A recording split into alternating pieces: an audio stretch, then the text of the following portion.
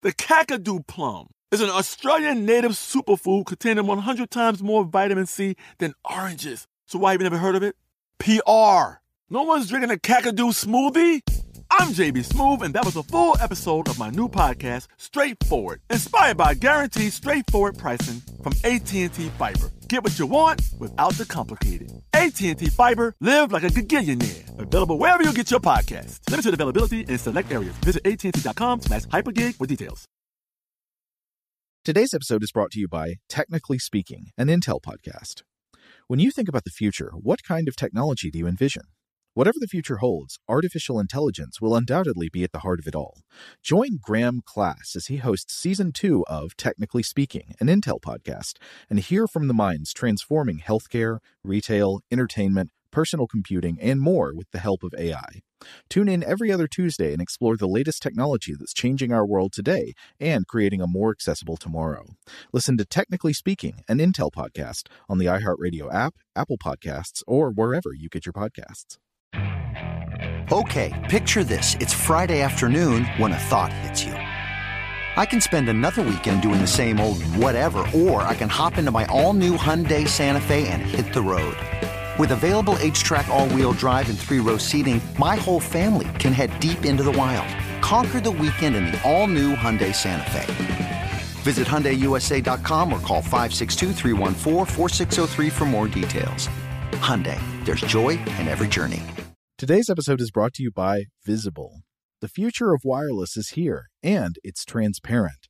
Switch to Visible, the wireless company that makes wireless visible. Get a one-line plan with unlimited 5G data powered by Verizon, just $25 a month, every month, taxes and fees included. No hidden fees, no surprises, no, really. What are you waiting for? Get with the times and switch to Visible at Visible.com. Monthly rate on the Visible plan. For data management practices and additional terms, visit Visible.com. Welcome to Stuff to Blow Your Mind, a production of iHeartRadio.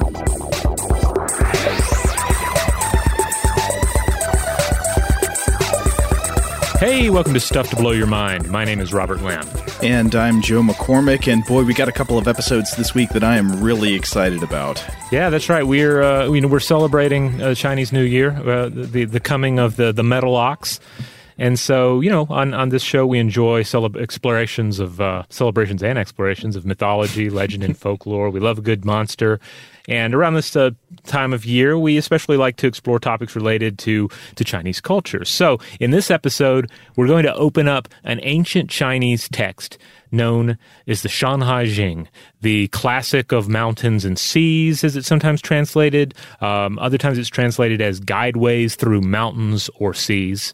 I've also seen it called the Canon of the Mountains and Seas. Yeah, different translations. Translations are going to be something we're going to touch on a lot in this episode. But basically the plan is we're going to talk about what this book is with a few examples from it in this episode. And then the next episode will mostly just be strange creatures and monsters. It's going to be so much fun. Okay, so the Shanhai Jing could be thought of in a few different ways. I mean, we can get more into this as we go on, but in some ways it is a text that is difficult to categorize, though some people have characterized it as an ancient travel guide of sorts. It's like, you go buy that book in the gas station that tells you about all the cool stuff in Delaware. This is like that, but it's like all the cool regions and monsters surrounding the ancient civilized regions of China. So you could also look at it as a work of mythic geography, a kind of magical geographical encyclopedia that says, hey, here are the parts of the world,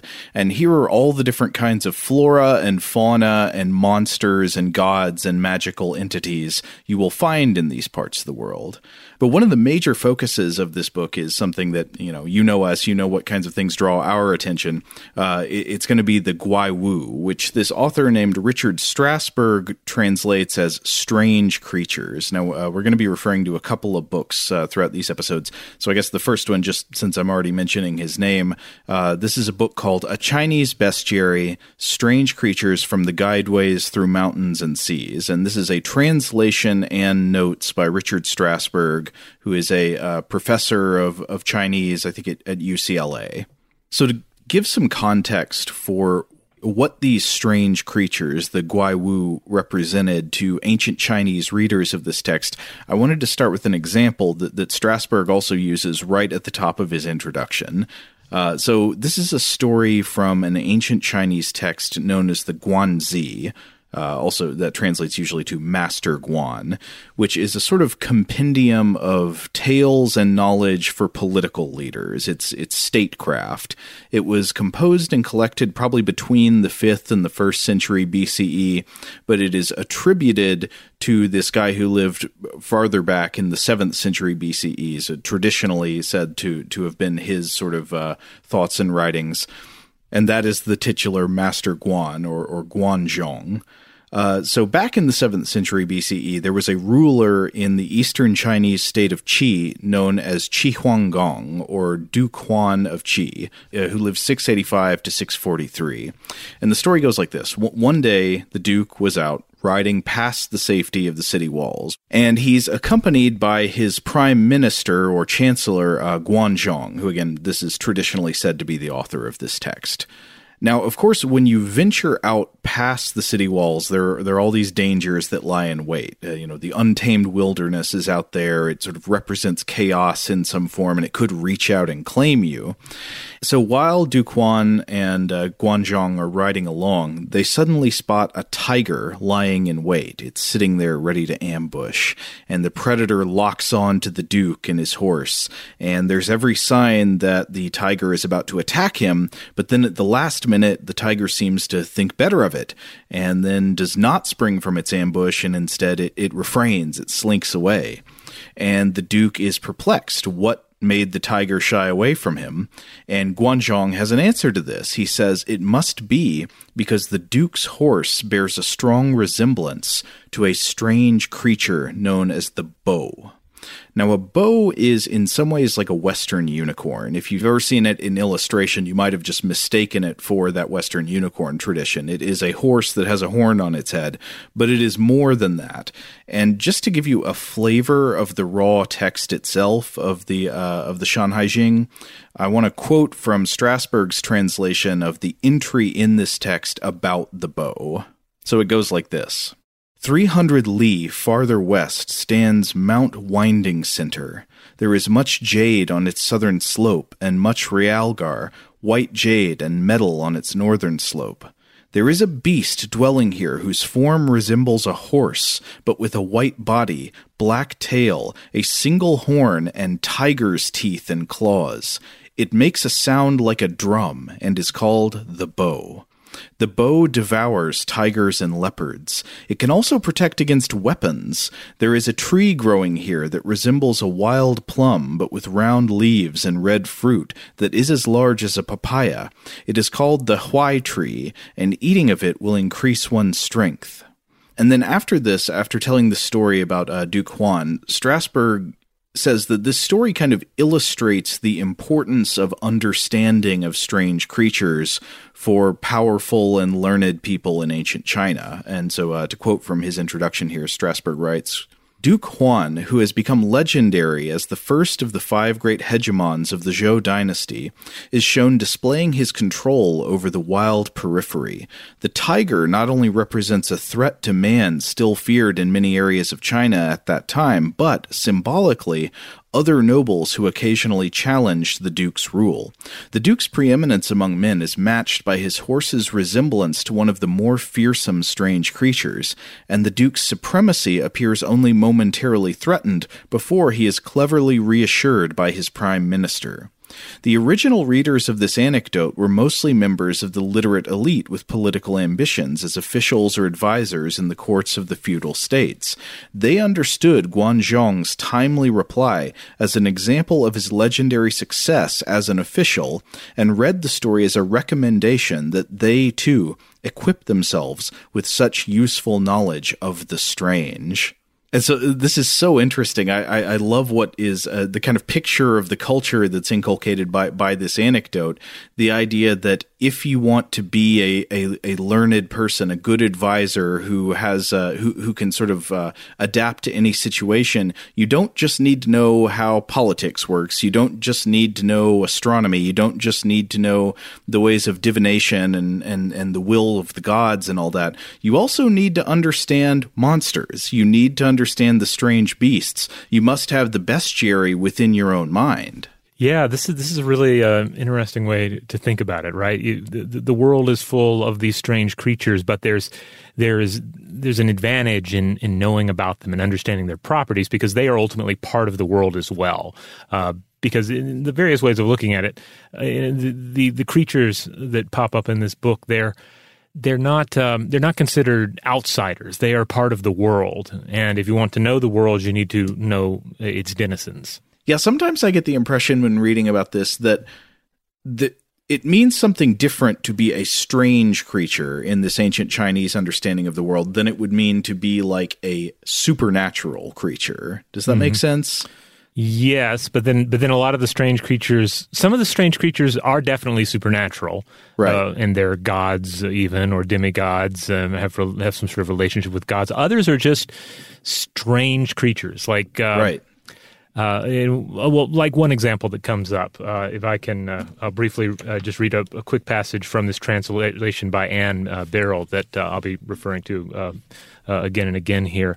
The text says, and this is again from the Shanhai Jing, "There is a bird here which looks like a duck, but it only has one wing and one eye. It can only fly if it and another bird join together. Its name is the South Wild. Whenever it appears, there will be severe floods over all under the sky." So a half duck. Yeah, so a half duck that comes together with another half duck and becomes a thing that can fly. It doesn't sound like this is a divine being. There is a certain amount of magic to it, I guess, in that it's something it does can be an omen or can clue you in about what's happening in the world at large. But that seems to be part of the world view of the time anyway. So yeah, it's not like all of these are magical creatures versus traditional creatures. Because there are a lot of non-magical, there are a lot of, as we'll discuss more about this in a bit, but it's not just filled with creatures that do not exist. There are also creatures within this book that are very much real creatures. Mm-hmm. And to be clear, that mixing of the mythical realm with the utterly mundane natural realm, that appears in other types of bestiaries from other parts of the world too. Yeah, probably the main thing we're talking about when we're talking about bestiaries are, of course, medieval bestiaries of Europe. These were among the most popular illuminated texts in Northern Europe at the time. They were compendiums of beasts, real and imagined. They were generally described in terms of their religious meanings. There's a 2nd century CE text called the Physiologus, and this is the earliest known example of this sort of text. And it was based on information compiled from other sources, such as Aristotle's History of Animals, the work of Herodotus, and of course, another key text that we've referenced again and again on this show that I imagine a number of you are already thinking about as a parallel to the Shanhai Jing, and that is, of course, Pliny the Elder's Natural History. Right. His natural history, of course, Pliny the Elder was a Roman military officer, politician, and author who lived in the 1st century CE. And his natural history is a great window into what was thought to be known about the world during that time in ancient Rome. Yeah, it was a 10-volume attempt to compile all ancient knowledge concerning a multitude of subjects that included no shortage of magic and monsters. Now, Strasberg makes some comments in his introduction that I thought were interesting, which is that while the Shanhai Jing has some similarities to these Western ancient and medieval bestiaries, it is very different in that it does not do allegorical moralizing the way especially medieval bestiaries in Christian Europe did. I guess to clarify on that, like a lot of times if you read one of these medieval bestiaries, it would be like, here's a monster, here's the cockatrice, or here's the unicorn, here's the basilisk. And then that becomes sort of a metaphor for something about like sin or redemption. It has special meaning within like Christian theology. For the authors of the Shanhai Jing, I think it seems clear that this would be more akin to something like what Pliny was doing. It was about just the literal preservation and transmission of what was believed to be real knowledge about the world. Yes. Now, not to say that some of these various creatures end up taking on additional meaning later on and are used to push various points. But yeah, for the most part, this is an idea of this is the world. Let us try and chronicle what is going on in the world, both the Chinese world and the world outside the limits of Chinese culture.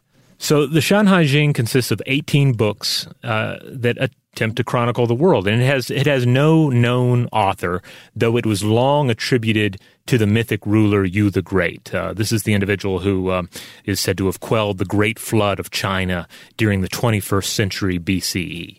Now, another interesting thing about the Shanhai Jing, brought up by both key sources for this episode, is that it has long resisted easy classification. Now, not to the extent of, say, the Voynich manuscript, which, it seems like it's perhaps a nonsense text, right? We can't apply any understanding to it. We just have theories about what it possibly could be. So it's not on that level. But it is to the extent that different commentators across the centuries have looked to it as different things and for different answers. So the Shanhai Jing has been seen as a book of ancient wisdom, a book of omens, a book of geography, a book of cosmology, a book of fiction, a book of mythology, a book of traditional medicine, and more. So this is one of the reasons that the text has survived so long while others have been lost to history, as a long tradition of writers, first in China and eventually beyond, continued to come back to it time and time again. And thus a text with origins dating back to as far as the 4th century BCE remains a popular text to this day and has been translated into numerous languages numerous times. And survived purges as well, like you're throwing out cosmology books, well, this is a book of fiction, etc. And while we don't want to limit the Shanhai Jing to just monsters, we did put monsters in the title of the episodes because you know what we like and we know what you like, so we thought that was a good way to ground it. We wanted to catch your eye. But it is filled with a lot of strange creatures, and not just creatures that are strange to modern Western readers, but creatures that were strange to Chinese readers throughout the book's history as well. Though, as the first commentator of the book, Go Pu wrote, quote, "A thing is not strange in itself. It depends on me to make it strange." I love that. And that's a quote that Strasberg uses at the opening of his book. So we just had to mention it here because I love it in context here, discussing this book, but it's also just a great quote in general. Well, I feel like in many ways that's sort of one of the underlying morals of themes of at least what we try to do on this show. I guess to expand the broader quote from Go Pu, he says that, people call some things strange and they don't know why they call them that. They call some things familiar, yet they know not why either. What is the reason behind this? A thing is not strange in itself. It depends on me to make it strange. It is from me that this strangeness results. It is not that the thing is fundamentally strange. It makes me think about how often we just try to remind you how strange something that you think is normal is if you really think about it. Right, yeah. And then the reverse is a useful exercise at times as well. The thing that is strange, that is therefore intimidating or terrifying to you, if you turn it around, sometimes it's easier to comprehend it. Now, one theme that I was finding interesting when reading about this book is its relationship to time and history in the past. One comment that Strasberg makes is that by 6 BCE, the year 6 BCE, the book was already regarded as a compendium of lost knowledge. So it was already the kind of thing that people were looking at and saying, okay, this might not actually be a perfect description of what's going on, of what the world is like today. It's this encyclopedia of a bygone era.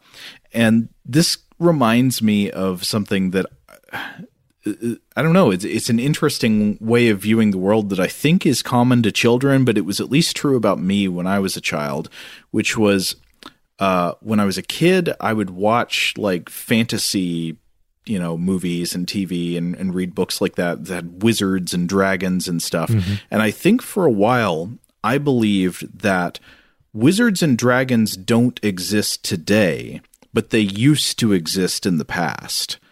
Like the distinction was not like, mundane is real, magical is not real. Instead, it was like mundane is now, magical was past. Huh, interesting. Well, on one hand, I envy you for having ever gotten to believe that dragons were real. But on or at least I wondered, it seemed like, okay, that maybe that's a plausible view of how things were. Yeah, but I mean, it makes sense because fantasy often is, especially modern fantasy, is it's like sci-fi in reverse. It's the exercise of engaging with an imagined past that tells us something about the present. But I think it's interesting that sometimes people would navigate this difference by saying, okay, an encyclopedic work that has lots of monsters and strange creatures in it, it's not so much that this is unreal and mythical and magical. Instead, it's like a reference to some lost previous time and place. Yeah. Like the time when these creatures roamed. And of course, that sort of view of time, you do see that reflected in a lot of different traditions and cultures. Like there was a time when there were giants. There was a time when there were dragons or unnatural beings walked the earth because of some cataclysm. Well, and I think it's interesting that it seems like people were making this distinction even in the ancient world. In the Bronze Age, people would have this idea that like, oh, there was a wilder, more magical time in the antediluvian time. Like before the flood, there were more of these magical creatures roaming around.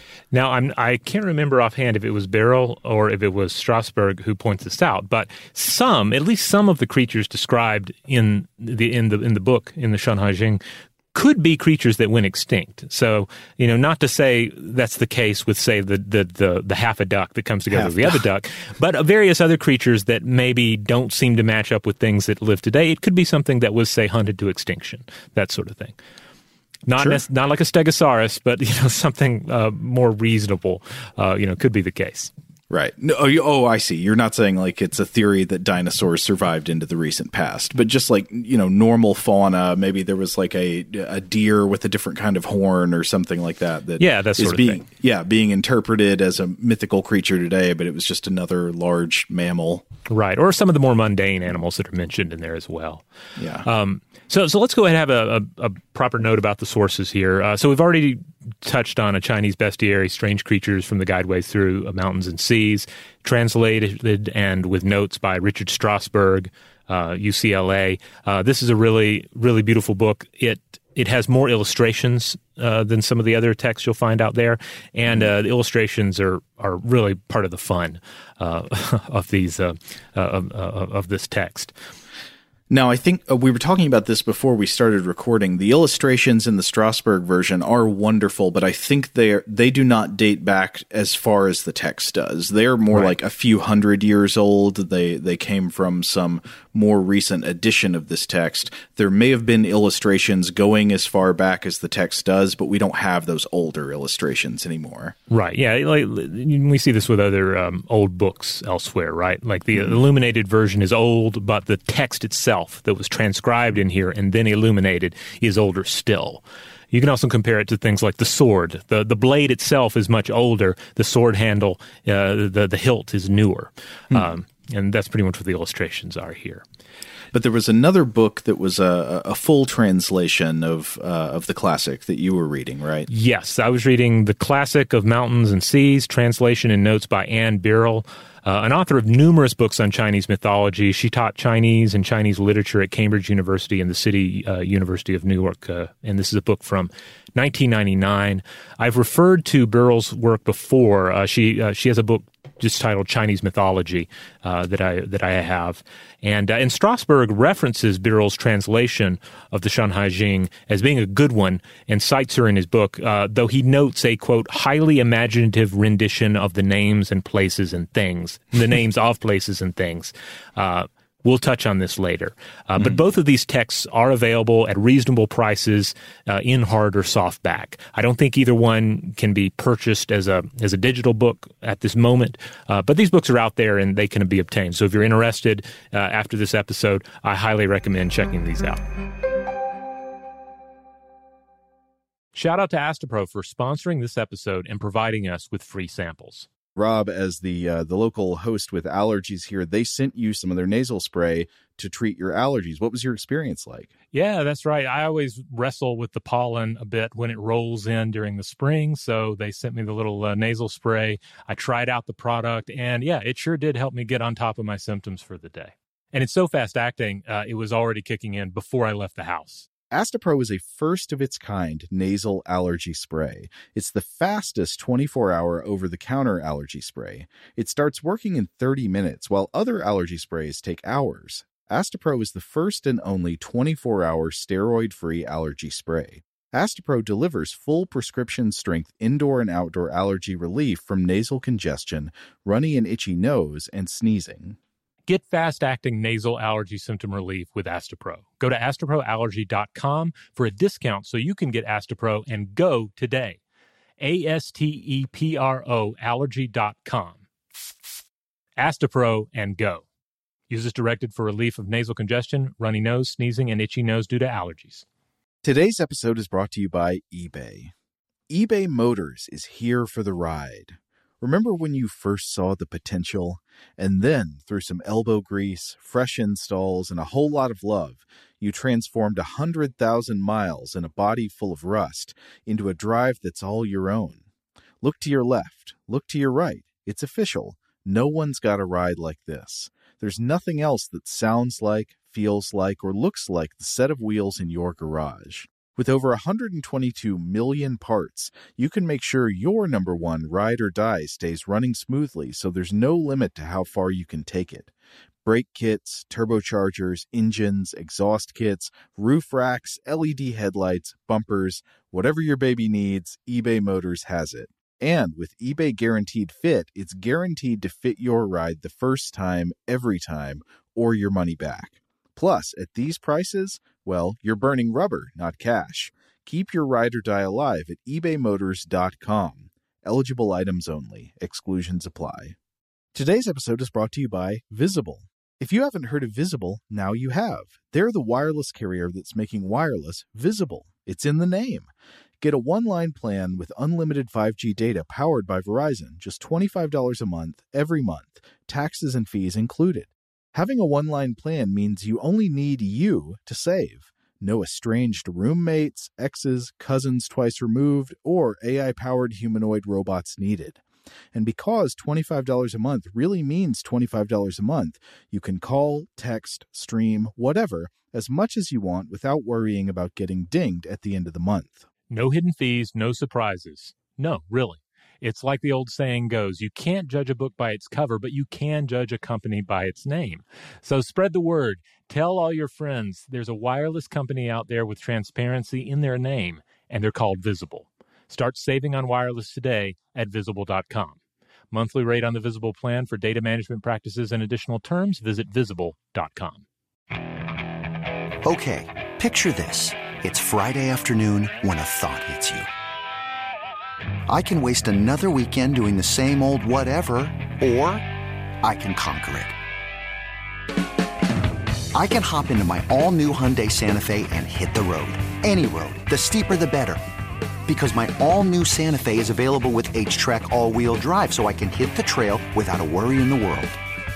Heck, with 3 rows and best-in-class rear cargo space, I can pack the whole family in with all our gear. We've got available dual wireless charging for our phones, so we'll never lose touch with civilization, and we won't lose touch with the primordial power of Mother Earth.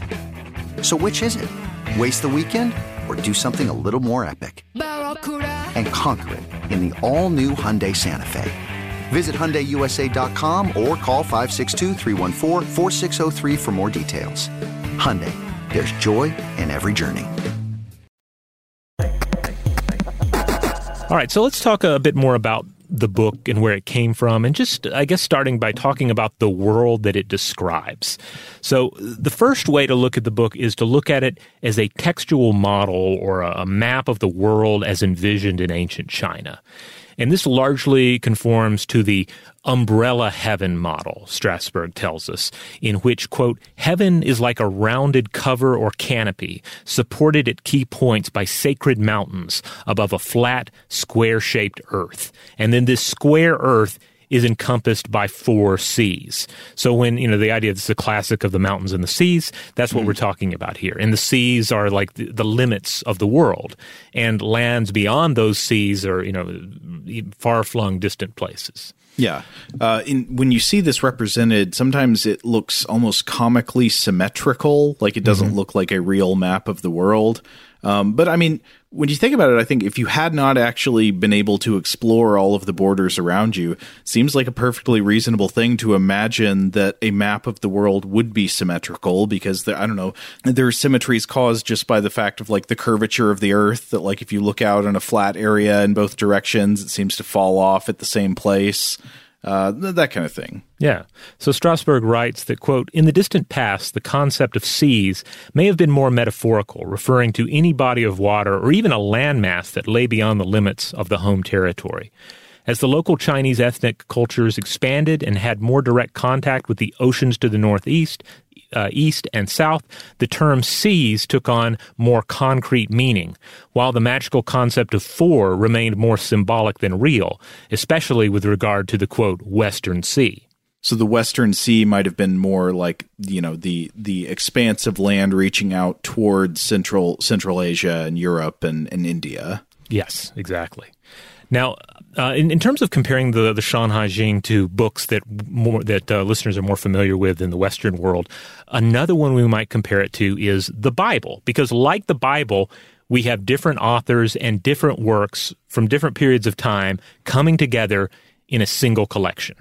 Yes, as a big appreciator of the Bible, this is actually like maybe the one note I would give somebody to better understand the Bible. I think the single biggest problem modern people have with understanding and interpreting the Bible is failing to recognize it as a collection of books written by different authors across hundreds of years, working their own distinct perspectives. I think so much modern confusion about the Bible arises from the tortured logic of trying to interpret it as if it were a single book by a single author representing one unified message.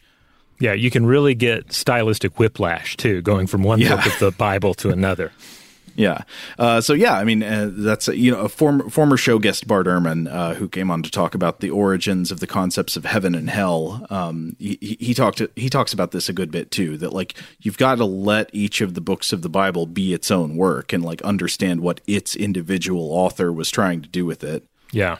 But now, I would say the Shanhai Jing is somewhat different, though, because it's not like, hey, here's one book that has a distinct author and then it's always identified. This is more like a collection of things that don't always identify them as coming from a different author. Right. Yeah. And in general, we just have the authorship is anonymous because we don't really know who wrote any of these pieces. Right. Yeah. As Ann Barrow points out, it comprises, quote, several texts of varying chronology and authorship. And the most obvious textual divide occurs between books 5 and 6, because books 1 through 5 are often known collectively as the 5 treasures, the classic of mountains. So for starters, just to talk about, the 5 treasures here, these 5 books concern in glowing terms the square earth of the Chinese realm, the Chinese world, that is, surrounded by the seas. When we venture into books 6 through 18, we venture into the increasingly barbaric and strange lands beyond the borders of China. So that's one way to look at these books, with the first 5 chapters representing the known Chinese world and the other books looking beyond its borders to stranger lands. And now this is interesting, too. Birrell also classifies these first 5 books as being more of a proto-scientific document by someone who was seemingly a traveler, naturalist, who acquired information about the regions of China firsthand.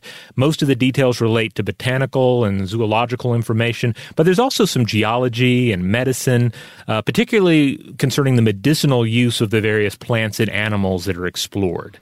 Then the animals mentioned, again, they range from something that clearly is an actual animal and was extant at the time, to potentially extinct and just outright mythical and magical beings. Just to give an example of this, I'm going to read once more from Birrell, and this is from the first 5 books. The river view contains numerous patterned flying fish that look like carp. They have a fish's body but a bird's wings. They have bright blue markings and a white head with a scarlet mouth. These flying fish often travel to the West Sea and sport in the East Sea. They travel by night. They make a noise like a wonderbird chicken. They have a sweet and sour taste. If you eat some, it will cure madness. Whenever it appears, there will be bumper harvests all over under the sky. Now, we see several things here that are repeated in lots of the animal or monster entries within the Shanhaijing, because you'll often get like a place where this is found, a physical description. It makes a sound like X. If you can be used to cure Y ailment and is an omen for Z. Right. Yeah. So there's like a standard format to these. Yeah. Not all of them follow, but that's a really common recurring kind of structure. Yeah. So this is what Beryl has to say about this. Quote, "It has to be said that the discussion of botany and zoology in the first 5 books is not conducted according to taxonomic principles, and it is often based on mythological inspiration or misguided errors of identification, which diminish its scientific accuracy. On the other hand, given the lack of development in classical science in the ancient world generally, the attention to botanic and zoological detail in the classic is quite remarkable and serves as evidence for a foundation, however rudimentary, of the scientific method in ancient China." Absolutely. I mean, one of the first and most important steps in studying the natural world is making a catalog of things. Yeah. You have to survey what's in the world, write down its characteristics so that other people can read it, identify the same thing, and then talk about it and compare their notes. Right. So even though it ends up including things that clearly never existed, like the half ducks, like the template is sound. If you're going to attempt to catalog everything, these are some good points to consider. Well, I'm shocked at your closed-mindedness. You don't think there was ever a half duck? Who knows? Who knows? Especially when we get into some of the translation issues we'll discuss in a bit. So anyway, there are editorial interventions in these first 5 books, but then books 6 through 18 lean increasingly towards the mythic and the fantastic. Also, in dealing with foreign peoples, we see the same sorts of xenophobic myth-making that all ancient cultures engaged in. Foreign peoples are discussed in terms of barbarism and beastliness, though, as Beryl points out, quote, "inhabitants who wear a cap and belt are given mild approval." Yeah, there are all kinds of things that are, I guess you would say that they're somewhere between ethnographies of neighboring, groups of people and discussions of beasts, because there will be entries about people who have, I don't know, faces in their torsos or something. It's this is obviously not real people, but they're treated as if they're like a tribe of humans. Right. And of course, this corresponds directly with things we see in Pliny, right? Yeah. But anyway, there is a sense of cultural superiority in discussing the Chinese culture and other peoples from other realms beyond the boundaries of the ancient Chinese world. And it's also reflected in the sort of names given to foreign creatures and even foreign places. There's a strong sense of the inner Chinese world as a sacred environment and the lands outside as profane or even cursed, given such names as, and these are translated, of course, by Beryl, Blacktooth, and I love this one, the Land of Ghoul. And the name...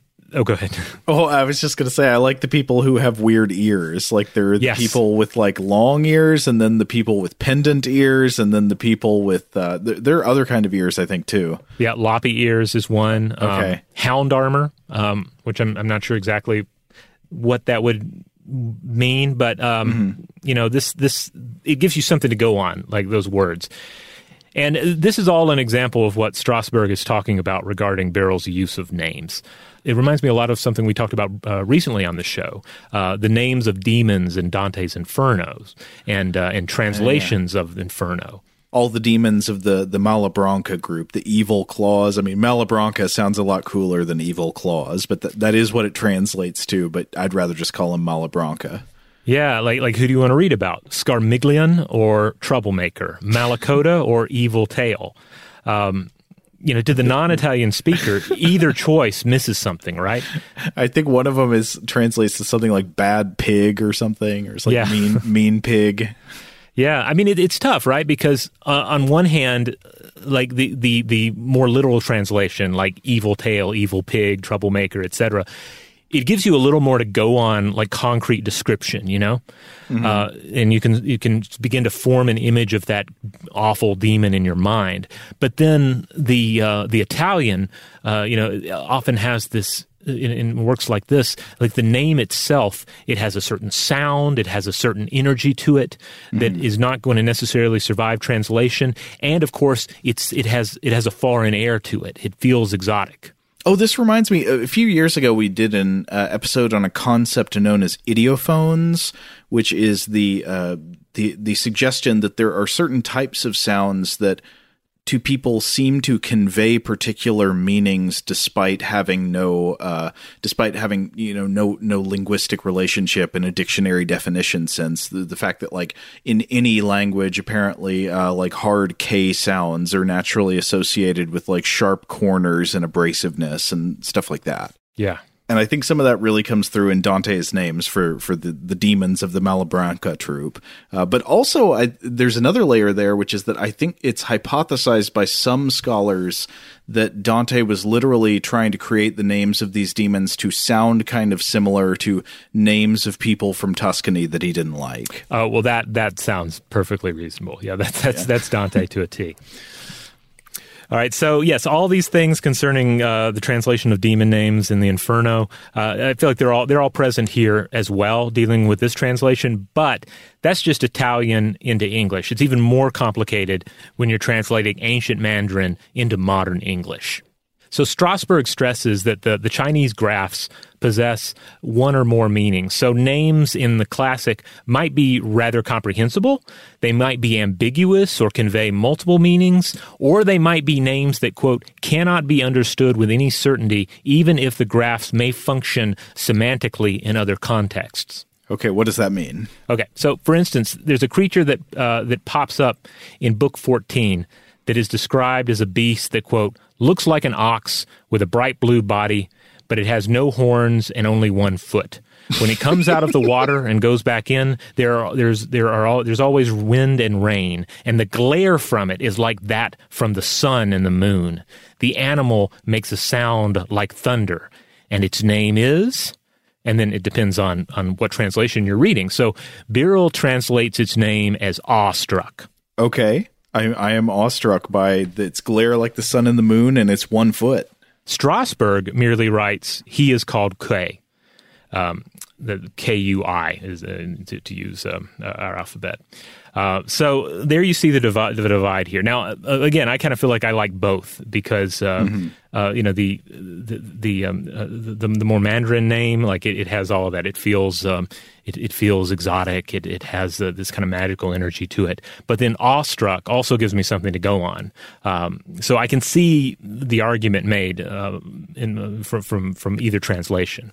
It's also described as a thunder beast. And just to give a little more detail about it, because it has a fun little story with it, the great god Yellow, which it may also be translated as the Yellow Thearch, but more commonly known as the Yellow Emperor. I feel like that's how I see this character described most of the time, Huang Di. And it basically what the Yellow Emperor does is he sees this creature, it's powerful, it has all this energy, so he kills it and he makes its skin into a drum and uses one of its bones to beat the drum. And it is, as you might imagine, quite loud. And so this instrument becomes crucial in his battle against Qi Yu, the legendary creator of metalworking and weapons. Well, that seems very fitting because, again, as we've said, a lot of the entries in the Shanhaijing don't just tell you what a creature is and where it is, but they often tell you like what you can do with it. Like it will protect against weapons, or it is a medicine that will prevent swelling. Yeah, and if you happen to be a god, there are additional things you can do with it, apparently. Now, like most mythical creatures, there are a lot of variations with the Kui here. In Yang, An, and Turner's Chinese Mythology, another book that I have here, they point out that Confucius used the Kui in order to teach the concept of one is enough regarding the staffing of key talented officials, because again, this is in essence a one-legged ox. So I found that pretty interesting. Well, I like that how even if in the original text these monsters are not usually presented as something that's supposed to have an allegorical meaning, it's just like, hey, here's a monster, here's where it is, what it does. That interpreters will give it an allegorical meaning. Right. Yeah. So that's something to keep in mind with all of these. As is always the case, once a mythological creature is introduced or reintroduced, even. Others may take it and change it and adapt it and use it for other purposes. Right. Now, Birrell notes that regarding translations, in some ways the Shanhai Jing is less challenging than other archaic texts, but that the, quote, nature of the textual problems of the classic resides in the great number of graphs for which the text is the locus classicus and for which no safe and satisfactory glosses have yet been offered. So if you remember back to our episode on the Chinese typewriter, you might recall these facts about Mandarin characters. Mm-hmm. So first of all, the overall Chinese lexicon numbers in the tens of thousands, 47,000 you'll find in one of the key dictionaries. And it's been summarized that in order to get the basic gist of a Chinese newspaper today, you would need to know between 1,200 and 1,500 characters. To really sufficiently understand what you're reading, you'd need to know between 2,000 and 3,000. Meanwhile, a well-educated Chinese speaker in today's world likely knows 6,000 to 8,000 characters. So that's like less than 20% of the total vocabulary. Yeah. So what Birrell was saying here regarding the Shanhai Jing is that there are some characters or graphs in it that are the best known or the primary example of usage. You know, like you don't find them anywhere else, or this is the main place you find them. So it might be the name of a place or a creature, and there's not much in the way of additional context. Okay, so it's just like, here's the thing, and we don't really have any other reference points going back any further for it. Right. So Birrell sums up her translation choice as being one that avoids transliteration and immediately brings the classic to life. You know, again, getting that idea of like awestruck, that'll give you some idea of what this one-legged ox is doing. Mm-hmm. There are some 3,000 place names she writes, and the text easily becomes overcrowded otherwise. And she goes into a lot more detail about this, essentially laying out her entire philosophy on translating this challenging text. But anyway, back to the format here. While there is a concise formulaic style in the first 5 books that can seemingly be attributed to a potential still unknown single author, books 6 through 18 are a different matter. Birrell writes that the text becomes disjointed, repetitive, minimalist even, like, quote, hurried, even careless travel notes. And there are different theories as to why. Some commentators have proposed that these were collected originally on bamboo slips, and they became displaced at some point, resulting in disorder. Others have pointed more to editorial additions and even censorship. And Birrell describes these books as a makeshift text made up of different reports from different travelers put together with no attempt at literary form. But that doesn't mean that books 6 through 18 are less interesting or anything. Birrell writes that quote, they contain such valuable and unrivaled data on anthropology and ethnology, genealogy, ecology, and mythology that their content more than makes up for the deficiencies of style. I'll say I can't wait to read more passages from this book in part 2. Yeah. There's so much wild and wonderful stuff in there. But it's one of these things. Like I think when I first started looking into this, I thought, oh, here's a book from which we can just draw some interesting creatures to highlight. And then the more I looked at it, I realized that the book itself, like the story of the book and the form of the book, was just so fascinating, and ultimately makes us think about like books in general and books in other that comes from other cultures, ancient books, holy books, how they're built and how we think about them. Right. Well, one thing that it definitely has in common with many other ancient works, and that I think is always very interesting, is that it's the work of many hands. This is obviously, there were different authors at different times adding to this collection. And there are different sensibilities going into the entries within this travel guide or encyclopedia or mythic geography, whatever you want to call it.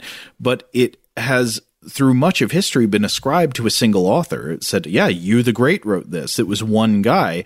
And so you're imagining a single brain from legend that poured forth this thing that is quite clearly in reality an amalgam. Yeah. Of course, if You the Great had written it, if that were true, that would mean the book would be like 4,000 years old. But in reality, the first 5 books, the 5 treasures, they probably date from the 3rd century BCE, and most modern scholars date everything in the book from the period between the early 3rd century BCE and the earliest centuries CE. Again, written by a number of authors over the course of centuries, though perhaps books 1 through 5 were written by the same individual. Today's episode is brought to you by eBay. eBay Motors is here for the ride. Remember when you first saw the potential? And then, through some elbow grease, fresh installs, and a whole lot of love, you transformed 100,000 miles and a body full of rust into a drive that's all your own. Look to your left. Look to your right. It's official. No one's got a ride like this. There's nothing else that sounds like, feels like, or looks like the set of wheels in your garage. With over 122 million parts, you can make sure your number one ride or die stays running smoothly, so there's no limit to how far you can take it. Brake kits, turbochargers, engines, exhaust kits, roof racks, LED headlights, bumpers, whatever your baby needs, eBay Motors has it. And with eBay Guaranteed Fit, it's guaranteed to fit your ride the first time, every time, or your money back. Plus, at these prices, well, you're burning rubber, not cash. Keep your ride or die alive at ebaymotors.com. Eligible items only. Exclusions apply. Today's episode is brought to you by Visible. If you haven't heard of Visible, now you have. They're the wireless carrier that's making wireless visible. It's in the name. Get a one-line plan with unlimited 5G data powered by Verizon, just $25 a month, every month, taxes and fees included. Having a one-line plan means you only need you to save. No estranged roommates, exes, cousins twice removed, or AI-powered humanoid robots needed. And because $25 a month really means $25 a month, you can call, text, stream, whatever, as much as you want without worrying about getting dinged at the end of the month. No hidden fees, no surprises. No, really. It's like the old saying goes, you can't judge a book by its cover, but you can judge a company by its name. So spread the word. Tell all your friends there's a wireless company out there with transparency in their name, and they're called Visible. Start saving on wireless today at Visible.com. Monthly rate on the Visible plan for data management practices and additional terms, visit Visible.com. Okay, picture this. It's Friday afternoon when a thought hits you. I can waste another weekend doing the same old whatever, or I can conquer it.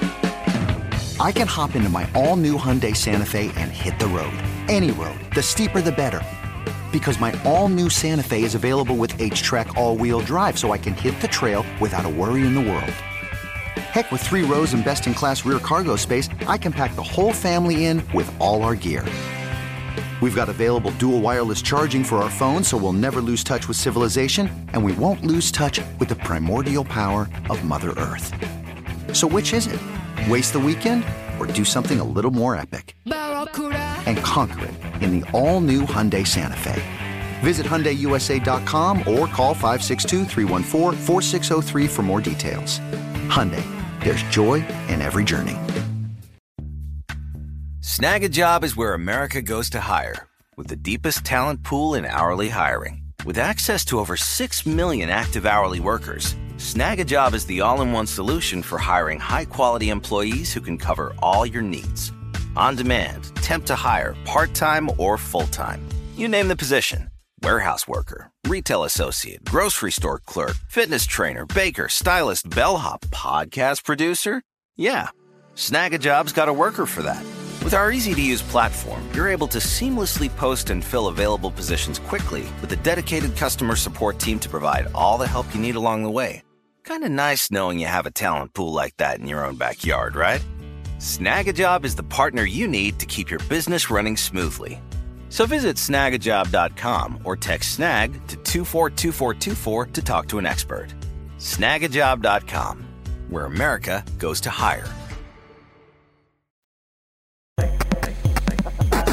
Now, we've mentioned him already because he's the source of that great quote about how it is me that makes something strange. But the author of this quote was Go Pu, who lived 276 to 324, who was a scholar and poet and a really important commentator on the classic of the mountains and seas through history. A little background on Go Pu. My main source here is An Introduction to Chinese Poetry, from the Canon of Poetry to the Lyrics of the Song Dynasty by Michael Fuller, published by Brill in 2020. So Go Pu lived under the chaotic end of the Western Jin dynasty, which fell apart due to all kinds of simultaneous crises around the year 316.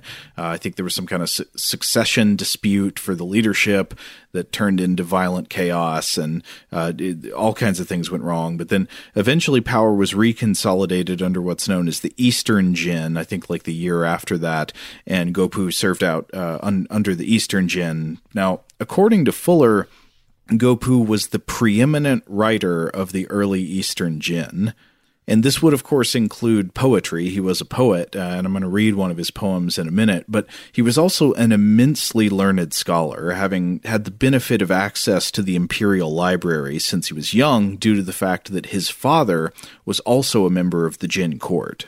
In addition to writing a commentary on the Shanhai Jing, he also wrote commentaries on other works such as the Lyrics of Chu, and he annotated the earliest surviving Chinese dictionary, the Arya.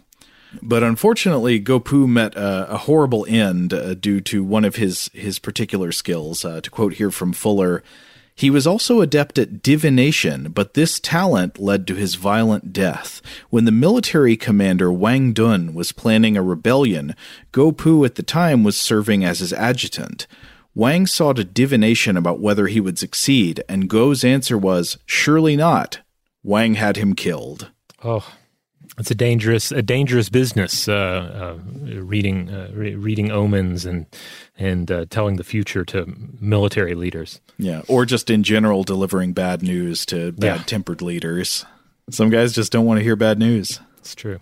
But as for his poetry, I got sidetracked for a bit looking at his poetry, which I thought was interesting. Much of it apparently doesn't survive to the present, but of what does survive, 14 of the surviving poems are part of a series he wrote called Poems on Wandering Immortals.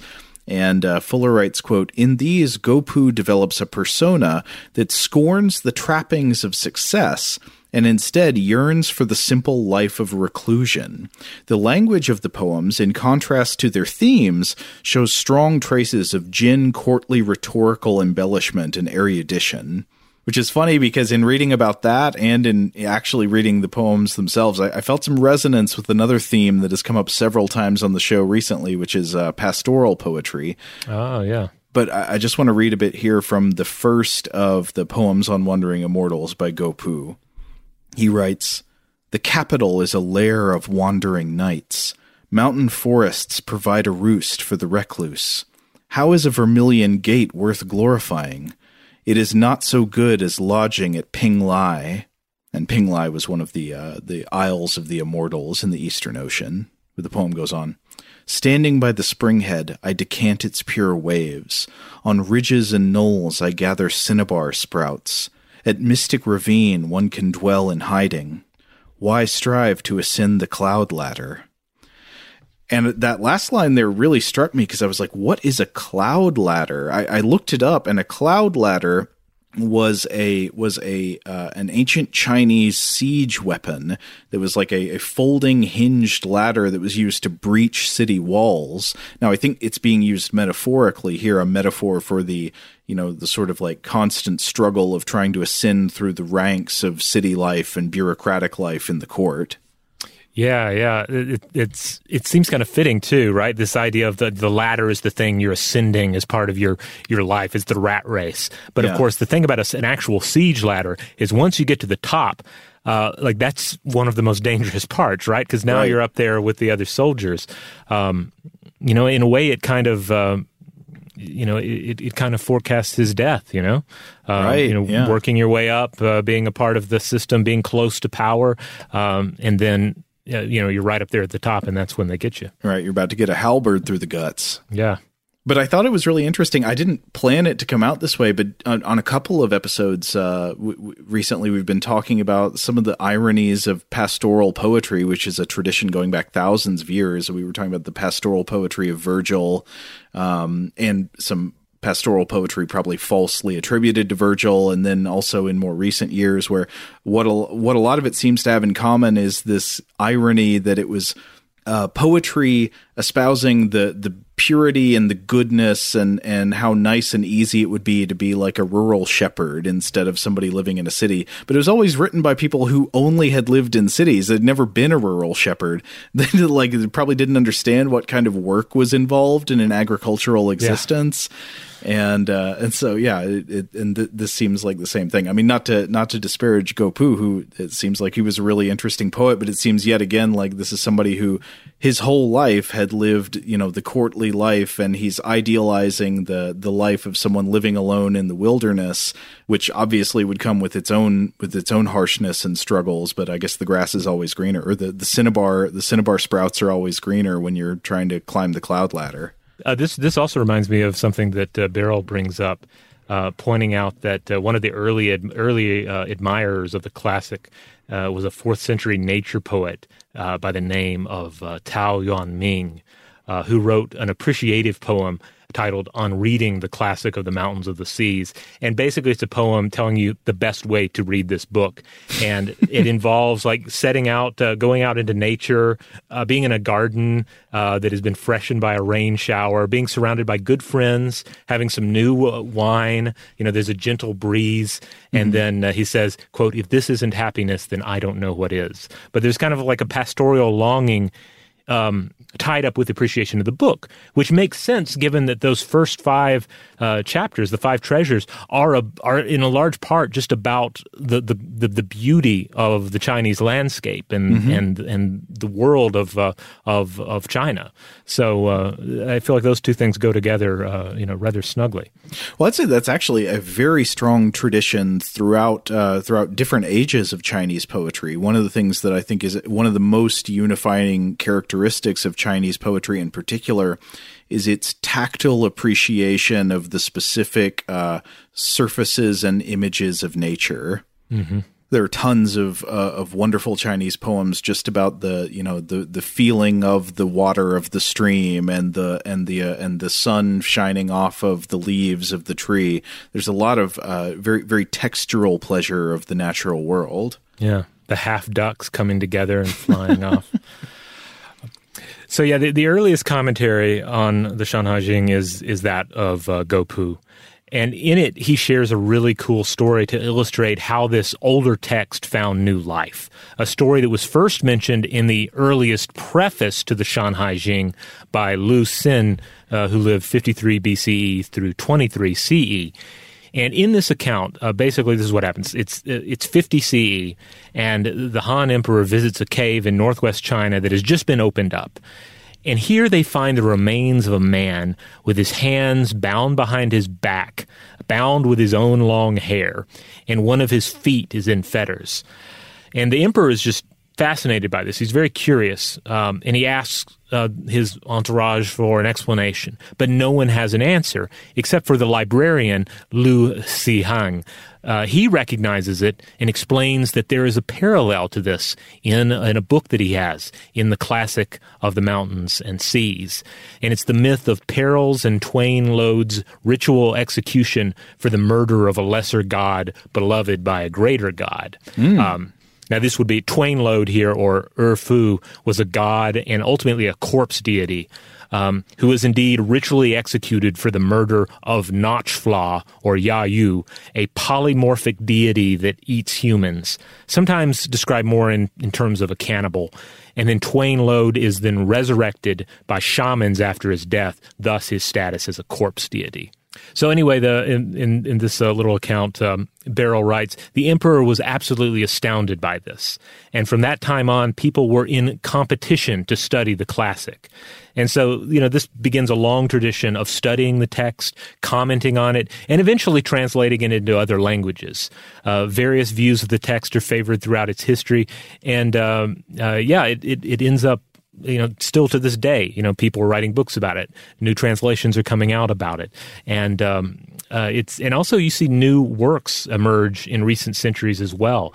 During the 18th century, the Chinese writer Li Juqian, who lived 1763 through 1830, wrote a satirical novel that inverted the ridicule of the book. Instead of facing outward towards non-Chinese, it faced in at the Chinese people, subverting the mythology to point out perceived faults in the national character, which is an interesting approach. A satire of his own culture. Exactly, yeah. And it's titled "Flowers in the Mirror." And I checked; you can actually get an English translation of this.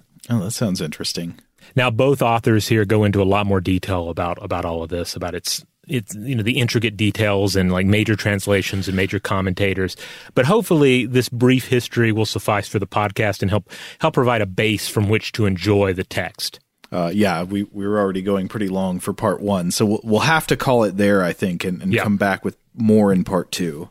Yeah, part 2, though, there's going to be strange creatures that sometimes you can eat for magical powers. A creature with just butts on both sides. Yep. We'll talk about that critter for sure.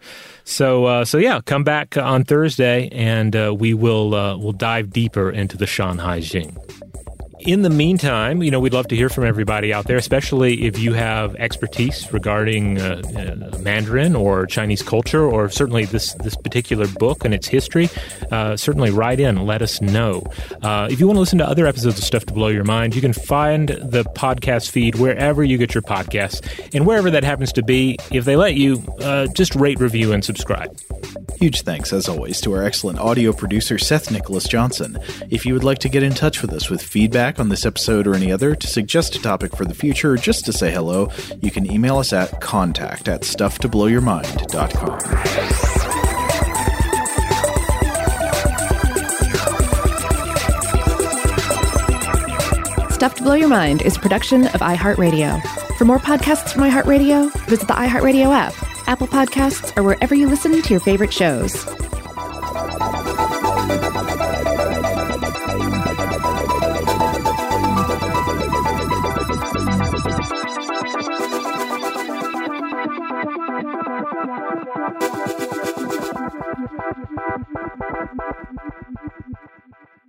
Today's episode is brought to you by Visible.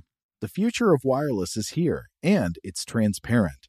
Switch to Visible, the wireless company that makes wireless visible. Get a one-line plan with unlimited 5G data powered by Verizon, just $25 a month, every month, taxes and fees included. No hidden fees, no surprises, no, really. What are you waiting for? Get with the times and switch to Visible at Visible.com. Monthly rate on the Visible plan. For data management practices and additional terms, visit Visible.com. Rev up your thrills this summer at Cedar Point on the all-new Top Thrill 2. Drive the sky on the world's tallest and fastest triple-launch vertical speedway. And now, for a limited time, get more Cedar Point fun for less with our limited-time bundle for just $49.99. Get admission, parking, and all-day drinks for one low price. But you better hurry, because this bundle won't last long. Save now at cedarpoint.com. Open a limited-time 11-month certificate at Kemba Financial Credit Union. At 5.25% APY, it's more than triple the national average, plus it's a safe and secure way to grow your money. Visit your local branch or kemba.org/cb for details. Offer expires May 31st, 2024. APY equals annual percentage yield. Restrictions apply. $500 minimum and $250,000 maximum deposit. Advantage status required. Comparison based on bank rate average. Federally insured by NCUA. Get emotional with me, Radhi Devlukia, in my new podcast, A Really Good Cry. We're going to be talking with some of my best friends. I didn't know we were going to go there on this.